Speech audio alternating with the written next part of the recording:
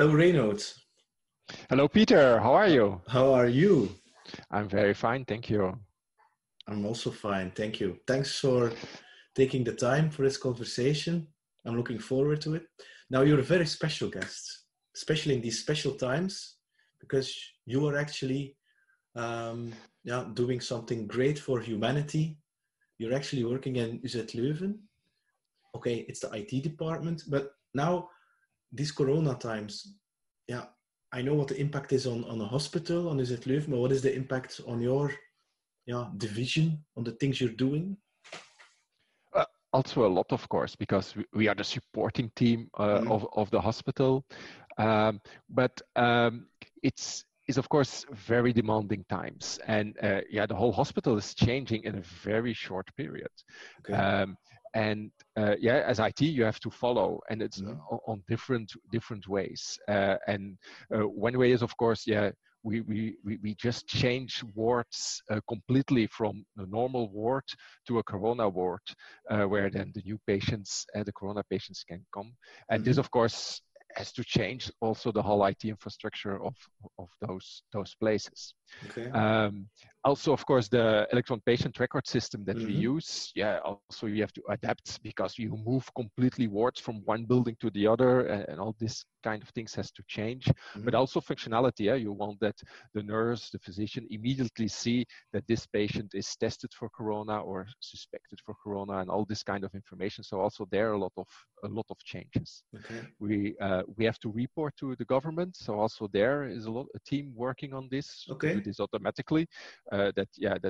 Because otherwise by hand you make errors. It's not up to date. The government wants at least twice a day numbers of each hospital, so we try to provide this. But the most important, I think, for us, what has the most impact was helping the patients directly.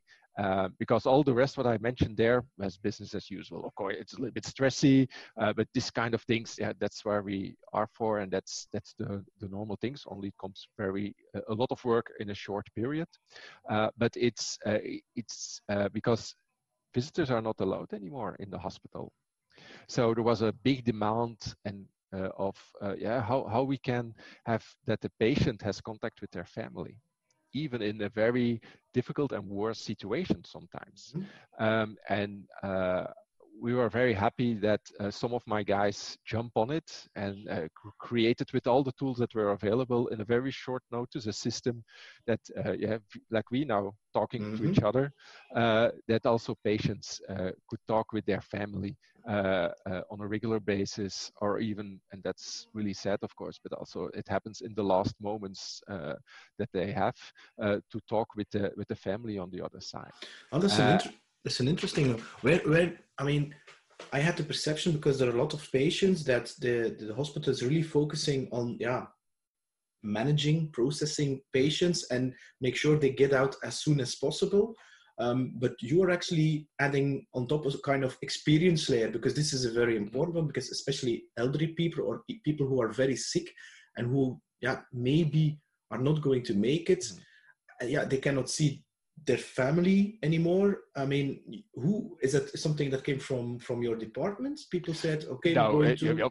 Well, it's general, but I think the problem is, of course, in the media, everybody is focused on the physicians that in the war zone, completely covered, the nurses that are really working hard and in difficult circumstances, the pictures of the masks with all, this is the things that comes in the media, in the press, and this is of course true, and it's really hardworking and confronting. But there's also a lot of people in the background working, and so a social department, for example, plays an important role here. They are there always in normal circumstances, but definitely in this kind of difficult periods, they really have the focus of to see the social aspect of the patient, and definitely when you can't visit and have very difficulties to contact with your family and friends, and so they are also there in the war zone and also see this, and they try to manage with the tools they have.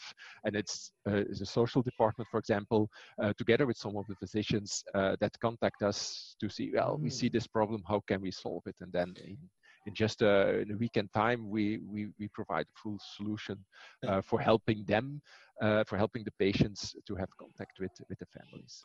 In February, I was in Egypt, and there I saw some Chinese people wearing masks, and I still remember telling to my wife, we were a little bit laughing with that. We were like, why are they wearing masks? And at that time already, Corona was already known or just started little bits in China. And of course, like a lot of people, I did not expect that exponential impact.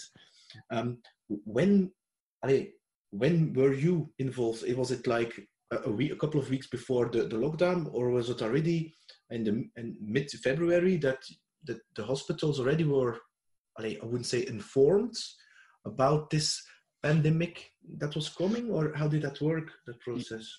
Yeah, I think the timing is more or less correct, but I also, I was on holidays just before the lockdown. Okay. I left, I think, the end of February. And at that time, I was still, like you say, like most of the people thinking, okay, there is some virus there in China. Okay, it's serious, but we will have it under control.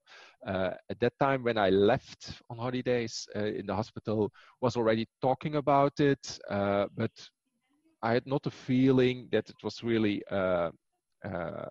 already also taken very serious, because otherwise also my mind would be probably different. We saw it as a threat, possibility. There were already groups thinking of how we, if we have some extra patients, how we will do it. And then 2 weeks of holidays, well, 2 weeks, almost 2 weeks. I came back, I think the 9th of March. So I left end of February, and then the 9th of March I was back. And the first day on the office, the 10th, I saw the world is completely changed.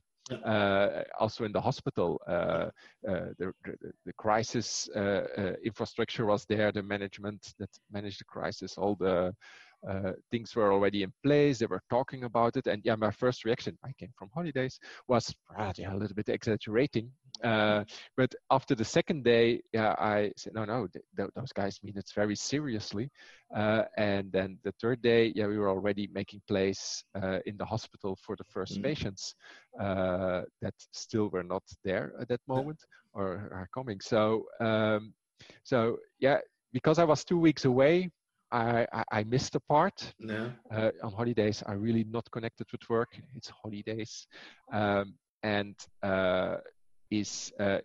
But I saw a big difference today, just the day before I was leaving to holidays, and when I can come back, the hospital was in a different mode. It was from just business as usual with some attention too. And when I came back, it was a war zone, and everything was focused on one thing, and that was COVID. Hey, you're talking about Warzone. Does that mean that you now have the feeling, and you and your team, that you, together with all your colleagues, because I fully agree, I mean, the doctors and the nurses, they're doing amazing jobs. They're heroes, but you are guys also are heroes. So it's everybody together. You have the feeling that everybody is now working towards that common purpose more than ever before, and working as one team, where maybe in the past, you had the different silos in the organization, whereas now everybody is really focused on, Of course, this is, I think in general, we work more or less well together in the hospital, like in every company. But if this kind of things happens, then it's everybody focused on one thing, go together, join effort, you do more than you would do in general. In general, you would say, we have to see, follow procedure here, approval there. Of course, we still do this, but you don't escape anymore, or you don't hide you anymore about rules and things. You go for it, and you see everybody tries to do the best. And it's a team effort for the whole hospital. Some pieces are more important than others, it's and some people are more confronted with the situation than us. IT in general, we are more in the back, of course, and that's more luxury situation. there. But every piece is together. But what's important that you feel now it's all together to go for it and to combat the virus. And I mean, I see that people in this situation react in two possible ways: or they accept it and they go with it and they take time to reflect or do what necessary, take action.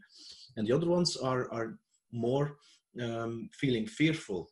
I mean, some people, especially by social media and the media, they think like, hey, and it's serious. I'm not going to say it's not serious, but I also believe that just focusing on fear will actually give you more fear. Were there people in your team or colleagues that you had to manage? Because I see that in our organization that some people, because they're really socially isolated, I wouldn't say they're having a depression, but they're suffering. Yeah, Peter, like always, in every situation, you have different kind of people that react on this differently, and what you say is completely true. Also, well, in my environment, in the friends, but also in my team, everybody reacts differently. Everybody's personal situation is also differently. I'm a very luxury situation. I'm just here with my wife, just sitting here in a big house, well, relatively big house with a garden in the middle of the city, no kids around. Yeah, that's easy. If you imagine you are alone and the only person that you see is by Skype or Zoom, it's a complete different situation. Or you have 4 kids around you. That's also a complete different situation. And then indeed the fear you feel, some people are really focused on it, follow the news every second. And that only makes them, getting the fear, and you get in a negative how you call it, spiral, negative whatever circle. the negative circle. But they can't help, of course, because it's how they are. Everybody reacts differently. It's also the difference between an introvert and an extrovert. The introverts now, some of them, they are very happy now because they don't have to sit in an office with 60 other people. They can do their thing very focused on their desk, and they are now.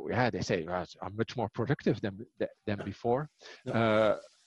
And other people, everybody reacts differently, but you have to pay attention to this. So that's from the first moment, because telework continuously, nobody has done this before, or not much people before on this scale. So every day, each team has to, in the morning or in the day, a stand-up to see, and not only about business, about things, but also how it's with kids and this kind of things.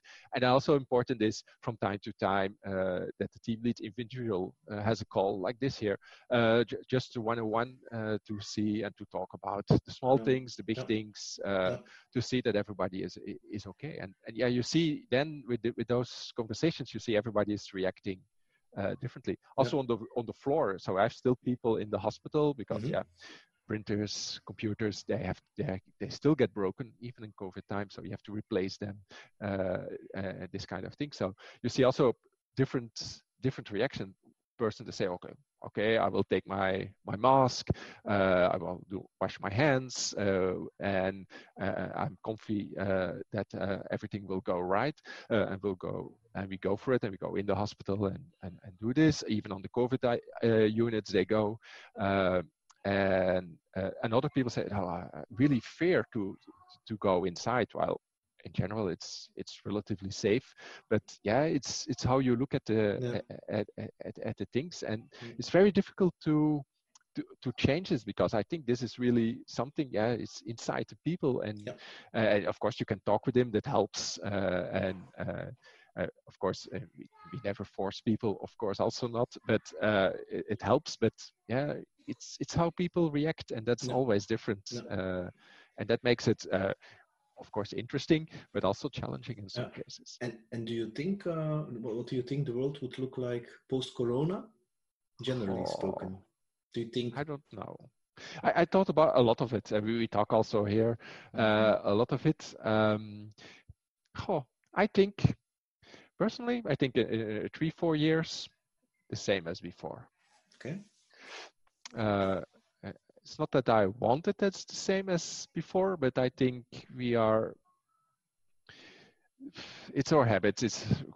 We like what we do and how we do it, and I think it will, at the end, back to business. In the beginning, not. Traveling will be different, will be difficult, will be different. Also, the airline industry, prices of the tickets will go up the next year, so not every week a city trip anymore, this kind of things. But I think at the end, unfortunately, I think we will come back where we were. I think it's very difficult to change that. That's my personal feeling. And do you think on UZ Leuven, for instance, within IT, that maybe teleworking is going to be more the standard? These kind of things, but I don't see this as a huge thing. What you see is we have proven, all of us, not usually all of us, that telework can work. Still a lot of companies that were a little bit afraid of telework.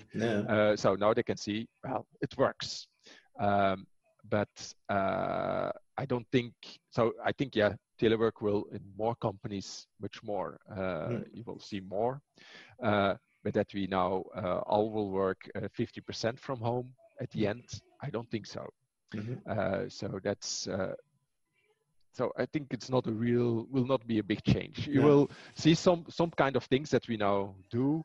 Yeah, that of course for the benefit we will also do after Corona, but not that it's. I don't really think it will be a enormous big change. I hope, for example, a complete other area is we see now that because we have outsourced all our productions of masks and medical equipment, even medications to, for example, in those cases, most of the time to China. Now we say we have to do it back here more local, so that when a disaster happens, we have our own resources. And you will probably see this as the first moment after when the crisis is over. You will see some initiatives clearly to do this, but I think after a year or 5, economy will come back and they say, produce it, maybe not in China, but wherever other place in the globe. Well, let's go there. It's cheaper. It's more efficient. Well, and let's do it there. And then I think in 5-6 years we will make the same mistakes as before. Well, I share the same opinion. I think the majority of people they are very reluctant to change, and they don't see the lesson or don't take the time for a lesson, and that's fine. But I think a small amount of people, and it really depends on your situation. I think people who are already not happy with their lives on whatever situation, for instance on work, this is now the time to reflect, because they have lots of time, and in the beginning they will I think they will go crazy, but at a certain time they will go through that craziness. And if you then add some things like, oh, you have children, but it's really challenging to take care of your children and to do your work and maybe to teach them and things like that. And then your employer says, you have to take it for yourself. I mean, you just take holidays to take care of your children. It's your problem. I know such situations. Also situations where they are obliged to work in the office because the IT system cannot be contacted remotely, because it's still a very, legacy system, which is also kind of BS, but that's another discussion. And also people who are, I wouldn't say struggling with themselves, maybe are going to look for more purpose-driven, I wouldn't say job, but because I had some people here who are younger than us, like 23 or 28, I don't want to generalize, but I had the feeling that they are more focused on the purpose thing, what they want to do with their lives, than I was at that age, to be honest.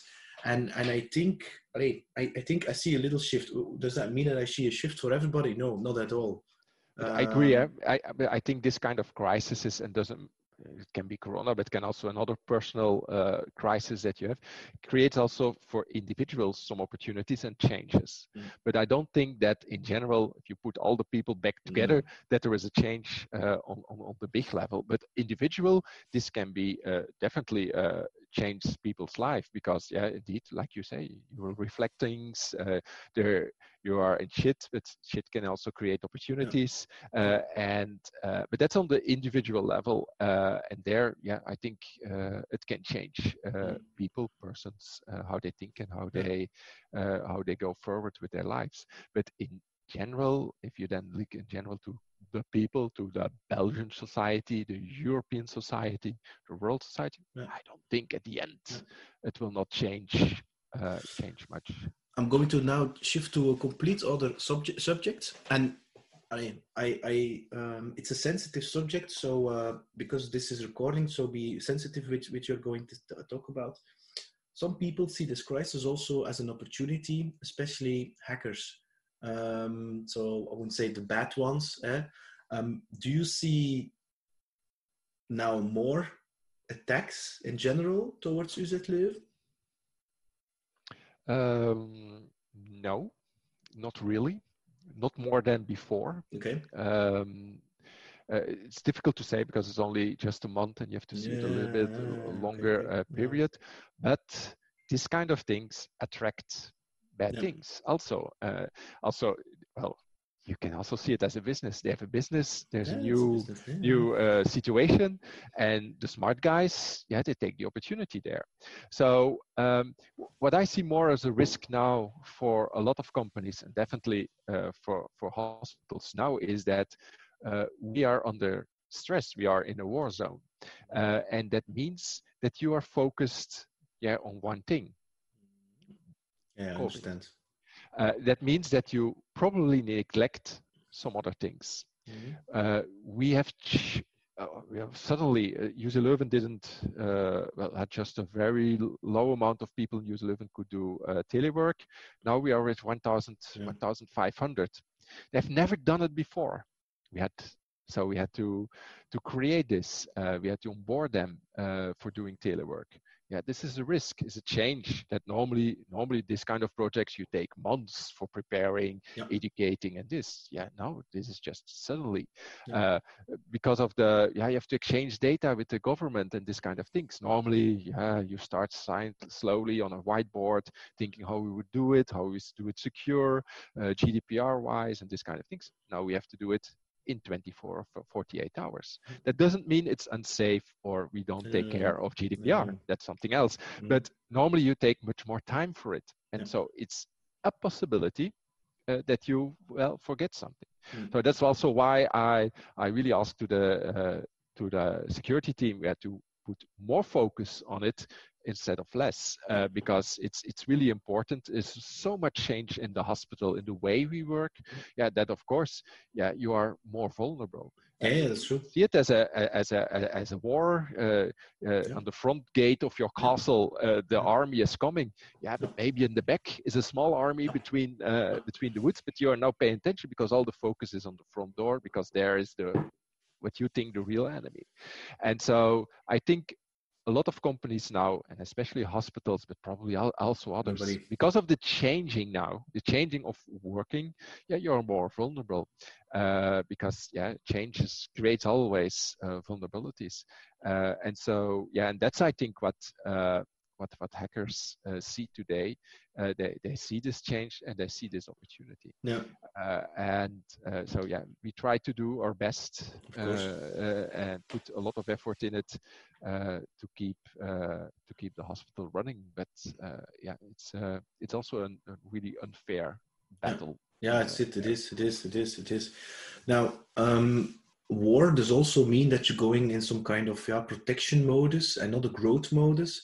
I mean, are there already lessons that you are learning through this Corona that you will think, after Corona, we're going to do this or this or this in IT that will change your strategy?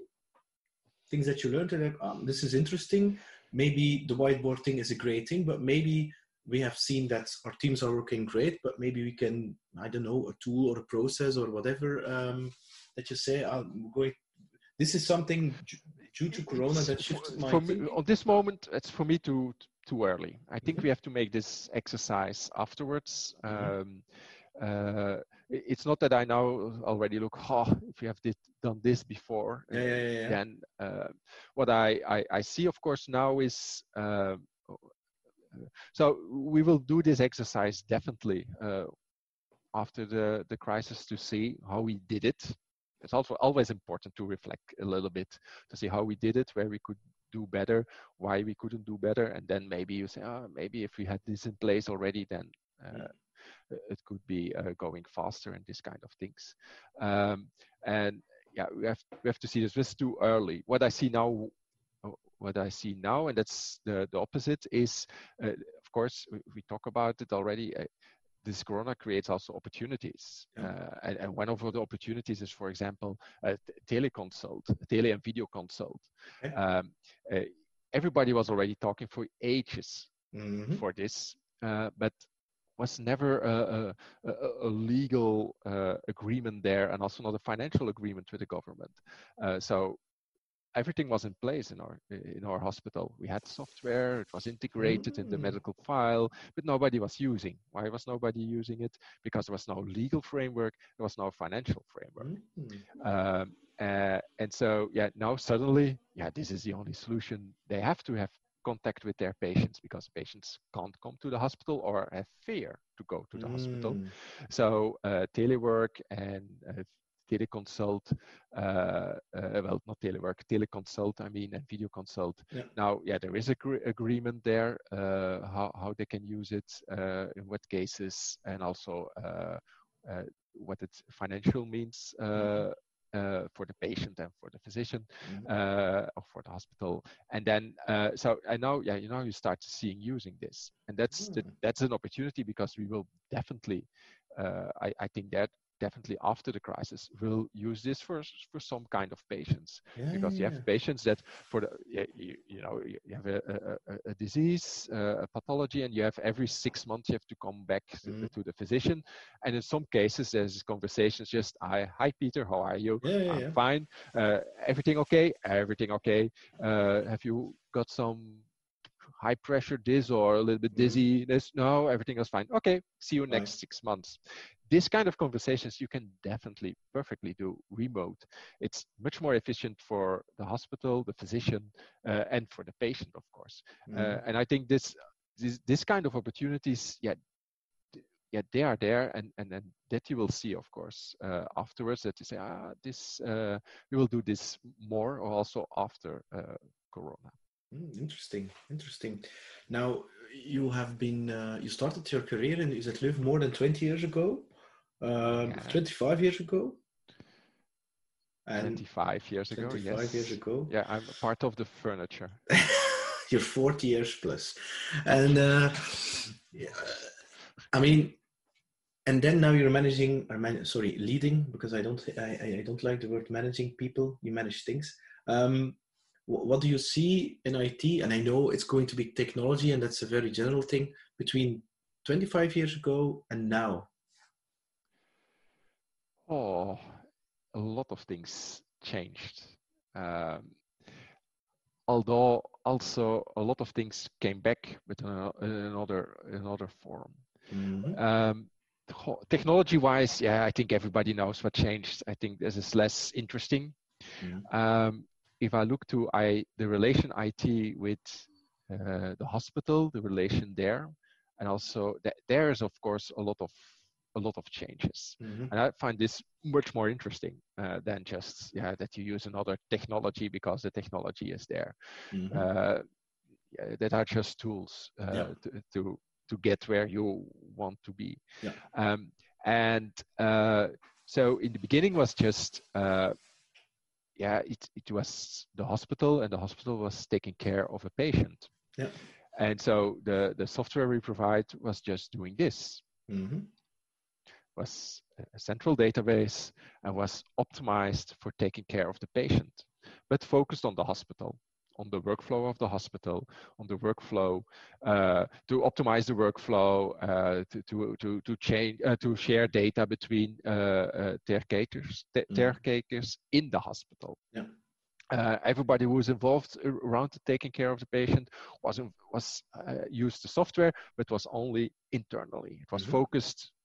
The patient is there. He's sick. We have to get him better as soon as possible. And so it was a very hospital-centric approach. And then, let's say in the begin 2000, we say, well, the hospital is not the only part of this story. It's also important to connect with the home physician or an external specialist that sends the patient to the hospital. Because in the past, how it worked, you come to a home physician, a little bit pain here, then the home physician say, I will send you to the hospital. He writes a nice letter of 2 lines and send you to the hospital. And then the home physician had to wait till he receive a letter by mail from the hospital, where then it say, with Peter, everything okay. And that could take a long time. And so begin 2003, we start say, well, let's involve also the home physician or the external specialist that sent the patient. And so we give them access to the patient file at that time. So it was begin 2000, I think 2003, whatever, it doesn't matter. But you saw already a shift. It was not only the hospital, but also the hospital and the home physician.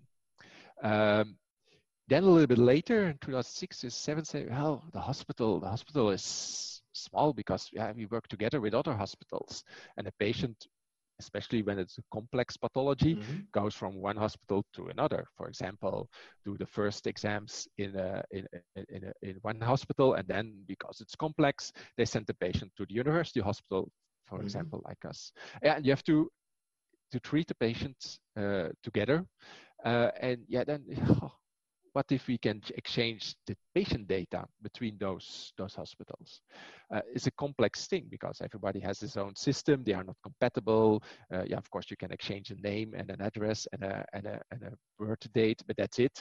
All the rest is much more complex. So we start saying, well, let's work together with a lot of hospitals, some of the hospitals, and share the electronic patient file so that we also, as hospitals, sharing information and sharing the patient data. So not only hospital focus, not only with the home physicians that send the patient, but also with your neighbors, your friends, because we work together, we send patients to each other, and then the treatment can be uniform over this.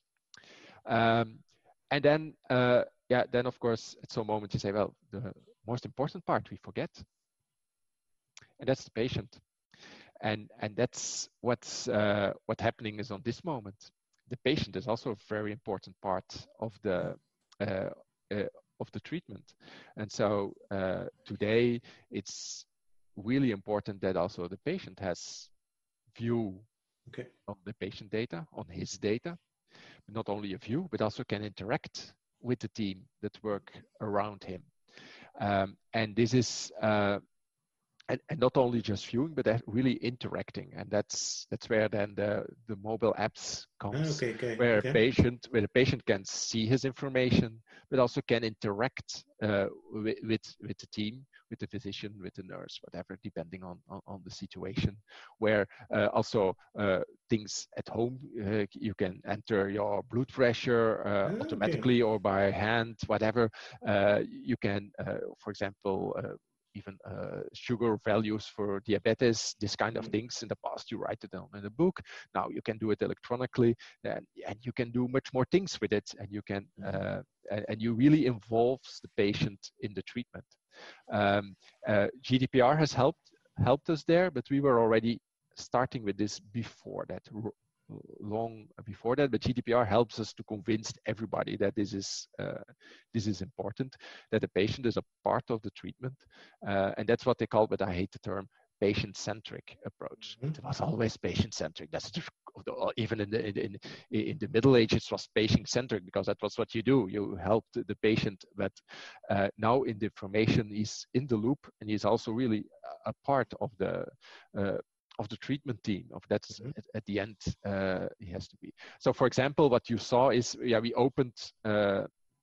So the patient files to the patient, so they can see their own patient files, and you see already the benefits there.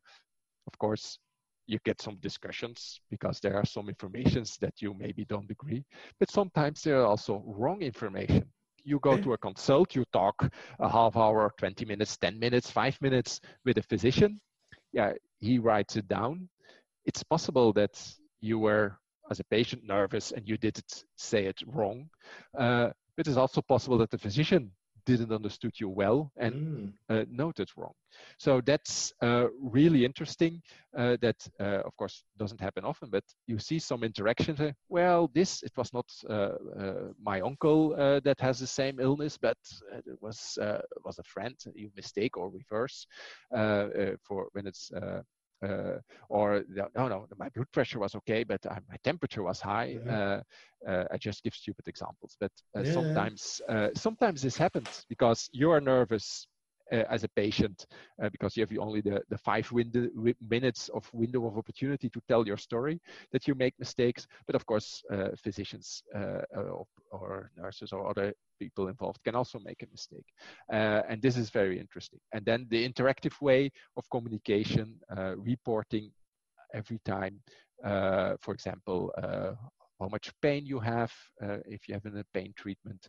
If you put it electronically in the app, directly in your patient file, then also the hospital can follow up. You can have some rules in the background running on this and can create alerts and this kind of things. So the patient becomes much more important in the whole treatment, and that's where we are today. And then you will probably ask, but I will do it in your name. And how you see it then in the next 5 years going? Indeed. I think there is. I think, and it's difficult to say, but on this moment, healthcare is very reactive. You are ill, and then you go to the doctor. Yeah. So it's the same as my car is broken, then I go to the garage. It would be much better if we could have a model that we could avoid that you get ill. That we can do the things up front, just before it gets worse. But that needs a complete change. Of course, it doesn't work for everybody, for all cases, but for some it works. But it has to change in this so that we can avoid this. And you see, in the States are much more are already some initiatives there because their healthcare is managed by insurance companies. Okay. So more or less. I just make it short, but it's more or less. That means their interest is you don't go to the hospital. Yeah, because they have to pay. Because if you go to hospital, I have to pay. So they try to avoid that you go to the hospital. So there you have already kind of apps that you have to install. You come to me as an insurance company, perfect. This is your rate. But if you install that app, your rate is lower. And why it's lower? Because then you have to say how you are, what you eat, or maybe you have to sport once a week. Smoking, if you sport once a week, smoking, drinking, well, here in Europe it's much more complicated to do this, but there are some initiatives, and it's nice to see and to look and to see what the outcome there is. But because it's the insurance company that's that manage and really wants that you don't go to the hospital, you see there in the States already some initiatives here. Also, for example, what's really, so for example, now you have a pathology and then they say every 6 months you have to come back for a checkup. But that's, why 6 months? Well, that's an average. An average, that means it's never be the right period for you. But it's an average. And what if you could do, just like your car suddenly says today, hello, it's time for going to the garage because I think it's time for going to the garage based on a lot of parameters, and not just because it's fixed 30 or 40,000 kilometers you have drove. If we could monitor some of the parameters there, individual to you, then maybe it's time. Then we could send a message from, well, for you with the parameters we receive from you. Okay, it's perfect. For you, it's 8 months. We don't have the appointment yet.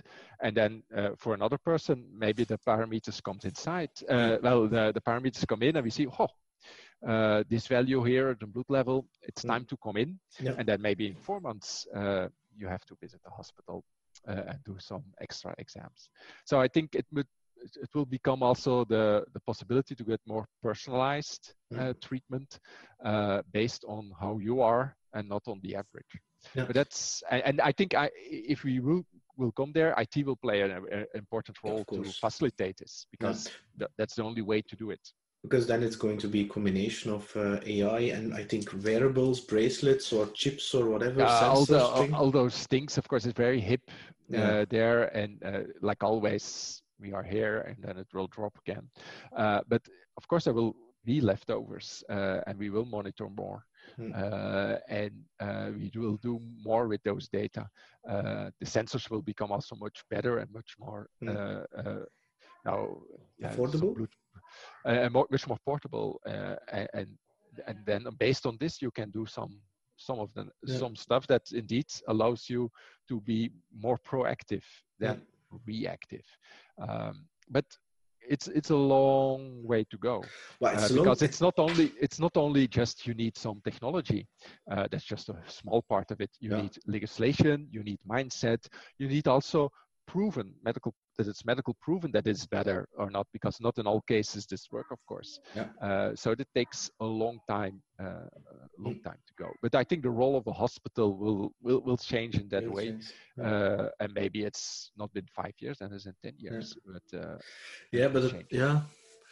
But maybe with this corona thing, they also want to monitor the people to open up everything again. So they want to monitor the people who have the virus. In order to make sure that there's no second outbreak. So also that's an opportunity to think and even implement these kind of tools and legislation, because we know each other since 2005. I mean, I then had a BlackBerry, I recall. I mean, I never expected that the adoption of like a smartphone, that I said I will never going to check my mail on a stupid phone, but now it's so common. So I mean, and it's so adopted so rapidly that I'm very reluctant to do any predictions, because I don't know. And especially, as you know, I'm also in a very fast moving business where I cannot longer predict what is going to happen within 6 months. So so that's it's like driving a car and you can only see like 100 meters ahead. That's true, and that's always well, it's also cool. I mean, it's cool, and that makes life in general, but IT in special interesting, because it's you the only thing that you know for certain is that next year it will be different. And that's what I like, but I can't predict how different it will be. That's very, very difficult, and it's impossible. And also I stopped doing this. Me too. Now I mean, linked to that, 25 years, leading 60 people. I mean, how did you learn to do that, leading people? Because like you're just saying, I mean, a lot of people are reluctant to change, and then suddenly a process, technology, whatever way of working needs to change. You need to adapt.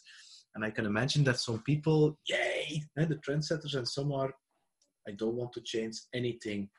How did you learn that?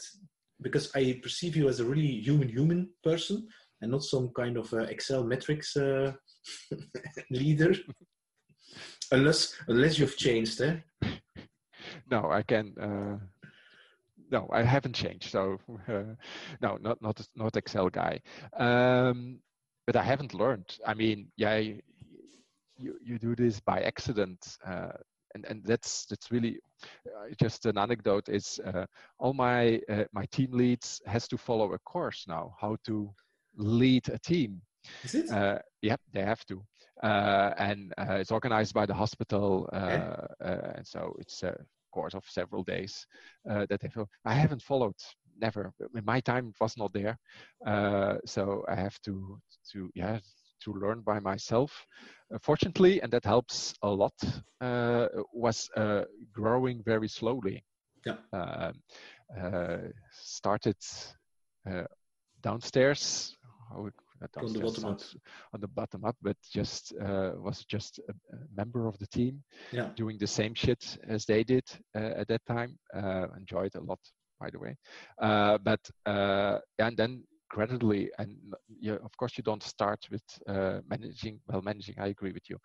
Leading a team of 60 people from the first day, because that would be really a shock there, I think. And I think it's very difficult to do it from one day to another if you never had got any experience there. But for me, it was very gradual with a small team. Then that small team became bigger, and then a little bit bigger, and then a little bit bigger, and then it's at the end 60 people. Well, I was also never stressed about it. It just worked. I don't know why, and that's the nice thing, I think. Important is what I find very important is you have to trust people. If you don't trust people, then stop.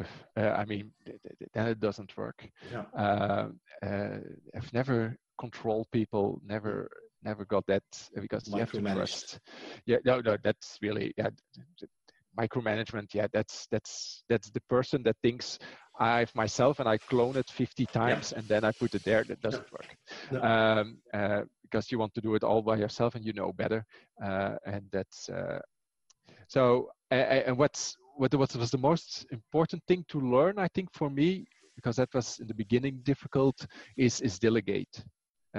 So the trust was there, but you have to delegate also, giving, okay, this is your project, just do it in your own way, in your own way, how it is. And okay, I always said, you only come back to me if you think you are doing something what I don't agree, but you just think if I don't agree. It's sometimes it's a mistake. Sometimes you think, oh, Reinhard would find it perfect, but maybe I don't. That doesn't matter. That's the cost of this mechanism, but it works very well. Most of the cases, it's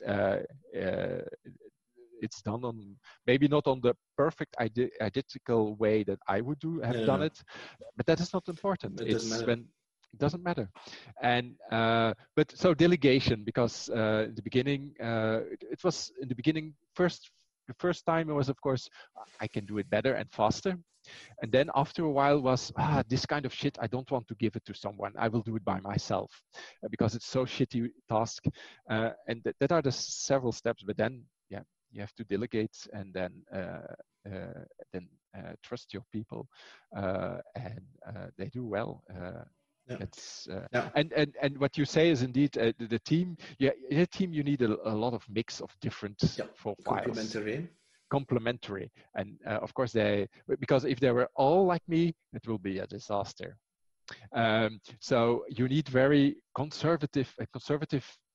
It doesn't mean bad. It's just they are focused on availability, uptime. They want to be sure that they can give this service not only today, but also tomorrow. You need this kind of people, definitely, because they stop other ones that are very enthusiastic and just say, let's do this fast, and then forget that, there is also a tomorrow, there is also availability, security, and this kind of thing. So you need different kind of persons in the team, and they have to work together and they have to respect each other. And it's that tension that actually is going to move you forward and at the same time keep your internal customers happy, because the second group, I can call them the innovators. They like the new shiny things and it's great, but there's also things that you have to manage today, which you rely on availability and security, and it's finding that, I wouldn't say balance, but I also believe that having that tension is actually good. Instead, if it would be all the same people, I mean, it's that dialogue who is going to create solutions and new ideas and things like that. And instead of just people saying, yes, yes, yes, it's the same way. And that's personally my belief. Yeah, people that just say always yes to you, that's wrong. That has no added value. You can automate this with a robot. You need people that say, no, you're wrong. Or have you think on this? Or wouldn't we more consider this? You need this dialogue, this discussion. That's important. Otherwise, but that's unique, Reynolds, because I've visited a lot of companies. This is a cultural thing, and the culture starts always at the top. A part of it, but I have been in companies where when you said no and you wanted to have a dialogue, you were the first that took an initiative that will cut your head off. I mean, that was no. It's top down. You're just going to execute. If I say jump, you say how high. Nothing wrong with that if that's your strategy. But I really believe in order to, I wouldn't say grow, but stand the test of time and to keep your best people, it doesn't work. You have to give them trust and give them some project and let them do their thing in their own way so that they can grow and then that they can, how do you say that? Manifest their potential as a human being. And then connected to that higher organism where they are part of, then you're going to, and also it's fun for you also when people are doing their things that you don't have to control them or micromanage them, and they're only going to come with you when they have a problem and a solution and they want to discuss that with you. It's my personal belief. I when they come to me with a problem, I also want that they provide some solutions that they already have to think about it. People that just only come with I have a problem. Yeah, that's perfect, but that's not good enough. I really want that they are thinking about it and provide already some possible solutions, and that's important. One remark, Peter, is at some moment, so I find dialogue very important, but at some moment somebody has to decide, and then you have to go all together in the same direction. Yeah, that's true. But before that, you need really a moment. I want to have all the ideas, the possibilities, the risks, but then at some moment, we have to decide, and then we have to go together with it, if you like it or not. That moment also, some companies or some places I see this never happened. They postpone the decision, and then after 3 years and meetings and meetings and meetings, at some moment, you have all the information. No, not all the information. That's not necessary. Enough information to make the decision. But that's again that finding that harmony. I fully agree. You have this organizations where they go into a kind of consensus model, which is indeed great, and decisions taking longer. But they're afraid when the people in the top are afraid of taking decisions because they think that they are going to have dislikes, so people that will not, because they will not feel popular, because some people, they have another opinion. I mean, that's the part of a leader. You take a decision, you have a dialogue, and at a certain point say, okay, these are all the ideas. I'm going to pick this one. This seems me the best. This is the decision. You communicate to the team, and they have to respect that. Because otherwise you have this think tank meeting-itis thing, and for me it's always simple: or you take a decision, or the decision will be taken for you. Yeah, if you go to the consensus model all the time in the hallway, all your walls will be painted light gray. Yep. You will never have a red wall or a blue wall. It will always gray, because that's the consensus. So you need all the information, you need all the opinions, and then decide for one of them. And sometimes it's a compromise, of course. Life is always full of compromises. That's not a problem, but at some moment, someone has to decide based on the information. But for me, it's like, I wouldn't say a war, but choose your battles. Some battles you will win, and some battles you say, well, this is not important to me. It's okay what they decide. Okay. Now, you're 40 years plus. If you would go back. You are very, very, very gentle to me. Plus. You're the George Clooney of Leuven. But you at least have hair. No? My hairdresser, of course, it was, that will take some time before I go to the hairdresser again, I think. That's the only advantage that I have already. Well, I should have saved it, but that's another thing. If you would go back, Reinout, and you take a DeLorean, and you go back to the Reinout, you're standing in front of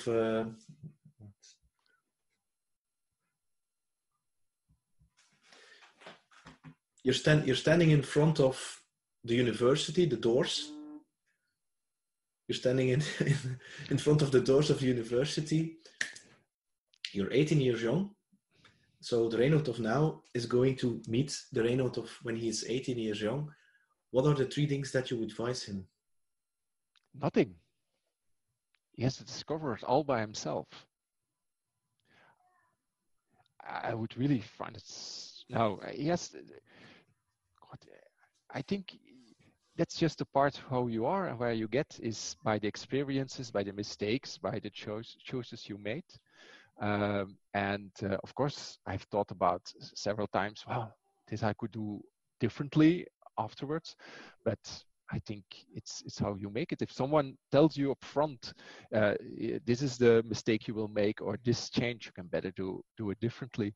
I think it will not be the same Reinout anymore, and he will make different mistakes that we're not saying there, and I don't think he will be more happy than I was now. So I think I will say nothing. Mm-hmm. I will look at him from distance, and I will laugh probably and see him doing the strange things. Yeah. But for the rest, I think I don't want to give him advice. Yeah. Yeah. But I share the same opinion. You're just mentioning the word mistakes, but I see them as lessons. There is in every mistake and a fruit of a lesson that you can learn. You can always blame the other and be a victim. Afterwards, you're always right. And so you make at that point a decision, and you have to make the best of it, live with it, take the opportunities of it, and you never can retrace if I choose this or what then happened. Matter. You don't know because it's not just 1 and 0 there. Yeah. A lot of things are then going back, and what the impact is on your later life. So yeah, and it will be boring in life. Yes. Imagine that you're 18 and you know upfront all the lessons and all the things that you have to do. It's boring. It's just the everyday learning new things.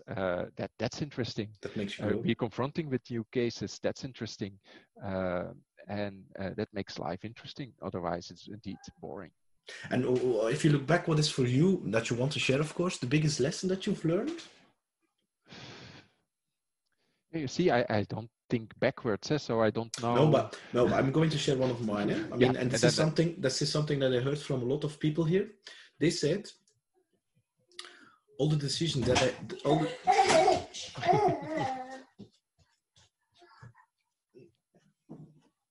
that was my wife and my kids. It is full energy. If I look back to all the guests that I've been speaking to, they said to me, all the decisions that I took from my intuition, from my gut, those were the right ones. For instance, somebody came and was applying for a job like becoming a partner in my organization. And I felt in my guts that's little doubts. But in my head, I was like, yeah, we need it. Let's go for it. And afterwards, it didn't work out properly. And I had that experience a couple of times. And for me, that's one of the biggest lessons. I think for me, take some more risk. I'm not a risk taker. In office more than in private life, strange enough, but I'm not a risk taker. I like to do new things. Yeah, you travel a lot. I travel a lot, but risky things, yeah, that depends on each person, of course. But like financial risks, or but also risks in this is even in countries that I travel. I must feel safe, for example, and that can be very stupid things. So I'm really taking a little bit more risks maybe that that would definitely would change my life a little bit, I think, and maybe would have created some more opportunities. But that's I feel comfy with it. But I'm not. So, for example, I still work at UZ Leuven because I like it. Because I like it. And it changes every year. You just said it changes every year. I like it very much. But maybe if I would take a little bit more risk, then maybe I was working somewhere else. And I don't know if that was better or worse. And I feel very good working in UZ Leuven still after 25 years, because it gives me pleasure every morning to go to the office. But if you, risk is the things I really always take in count in most of my decisions. No, I understand that. I mean, I think the most important thing is what you just said. If you get up in the morning and you don't strive for Friday evening, I think then you are, in my personal opinion, doing the right things. I mean, if you're doing something that you feel, I'm fulfilling my purpose and I can contribute to something, and I can have an impact on, for instance, the people in my team, making them better and helping them achieving their mini dreams, I would call them. I mean, I think I'm on the other way around. I'm like 3-4 years working for a company. I build it, and when it's built, I'm tired of it and go to the next one. And this is, I wouldn't say great, but it's also very tiring, because sometimes I envy you, because I'm like, I also want that. But there's something in me that fired the same with this thing that I'm now building. It's the same. I enjoy it so much, but of course it takes a lot of time and so on and so on. So I think for me, that's also the conclusion. Just follow the path of what gives you good energy. I mean, I've in all the time that I've known you, I never had the feeling that you were racing against some kind of burnout, and you also had your challenges, eh? No, well, we keep everything.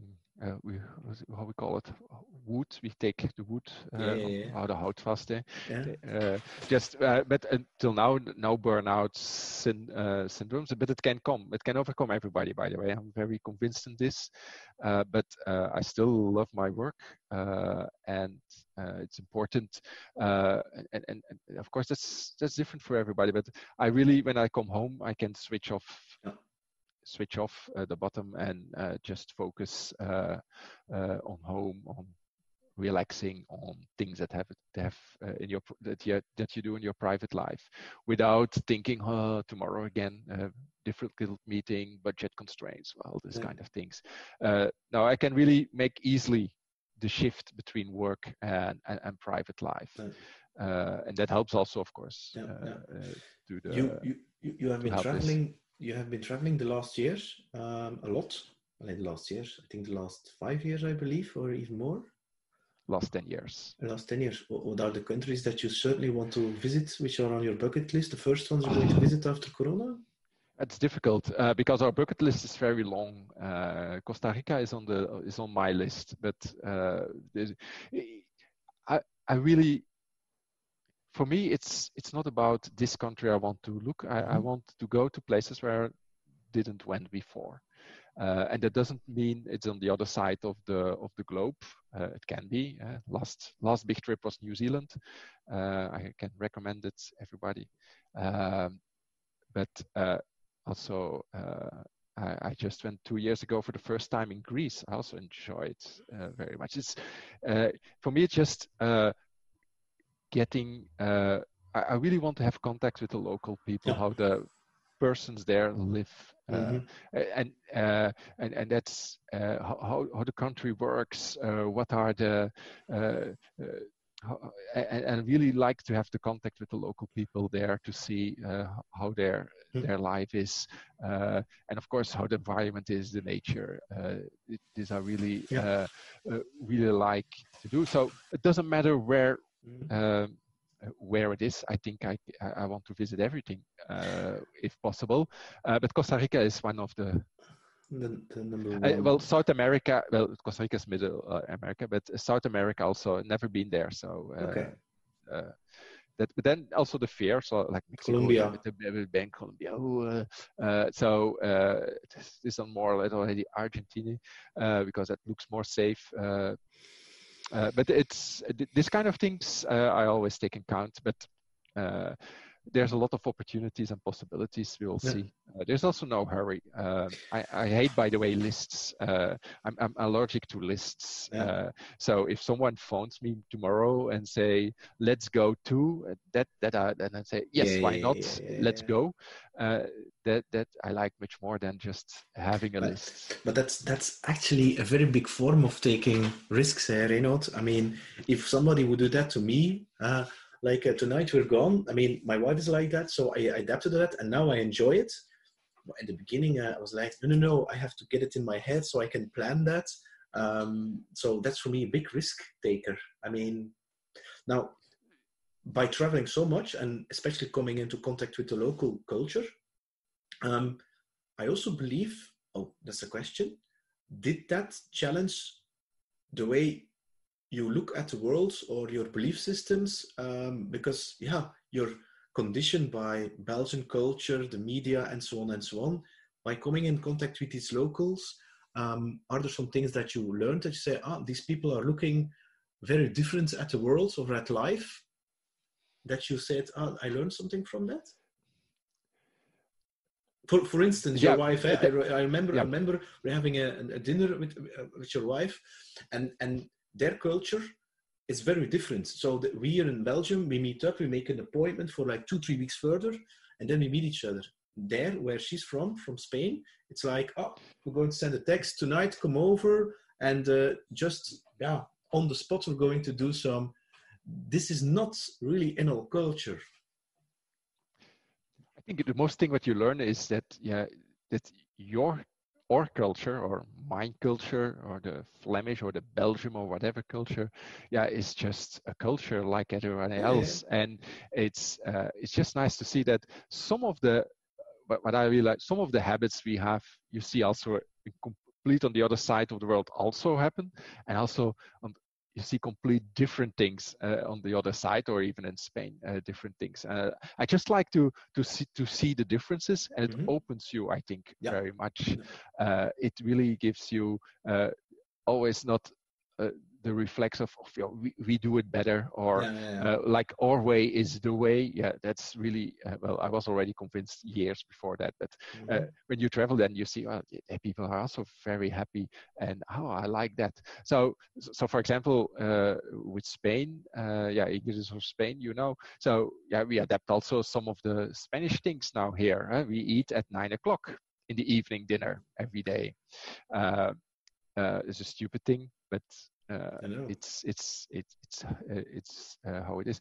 I was also in the past more planned about meeting friends and this kind of things.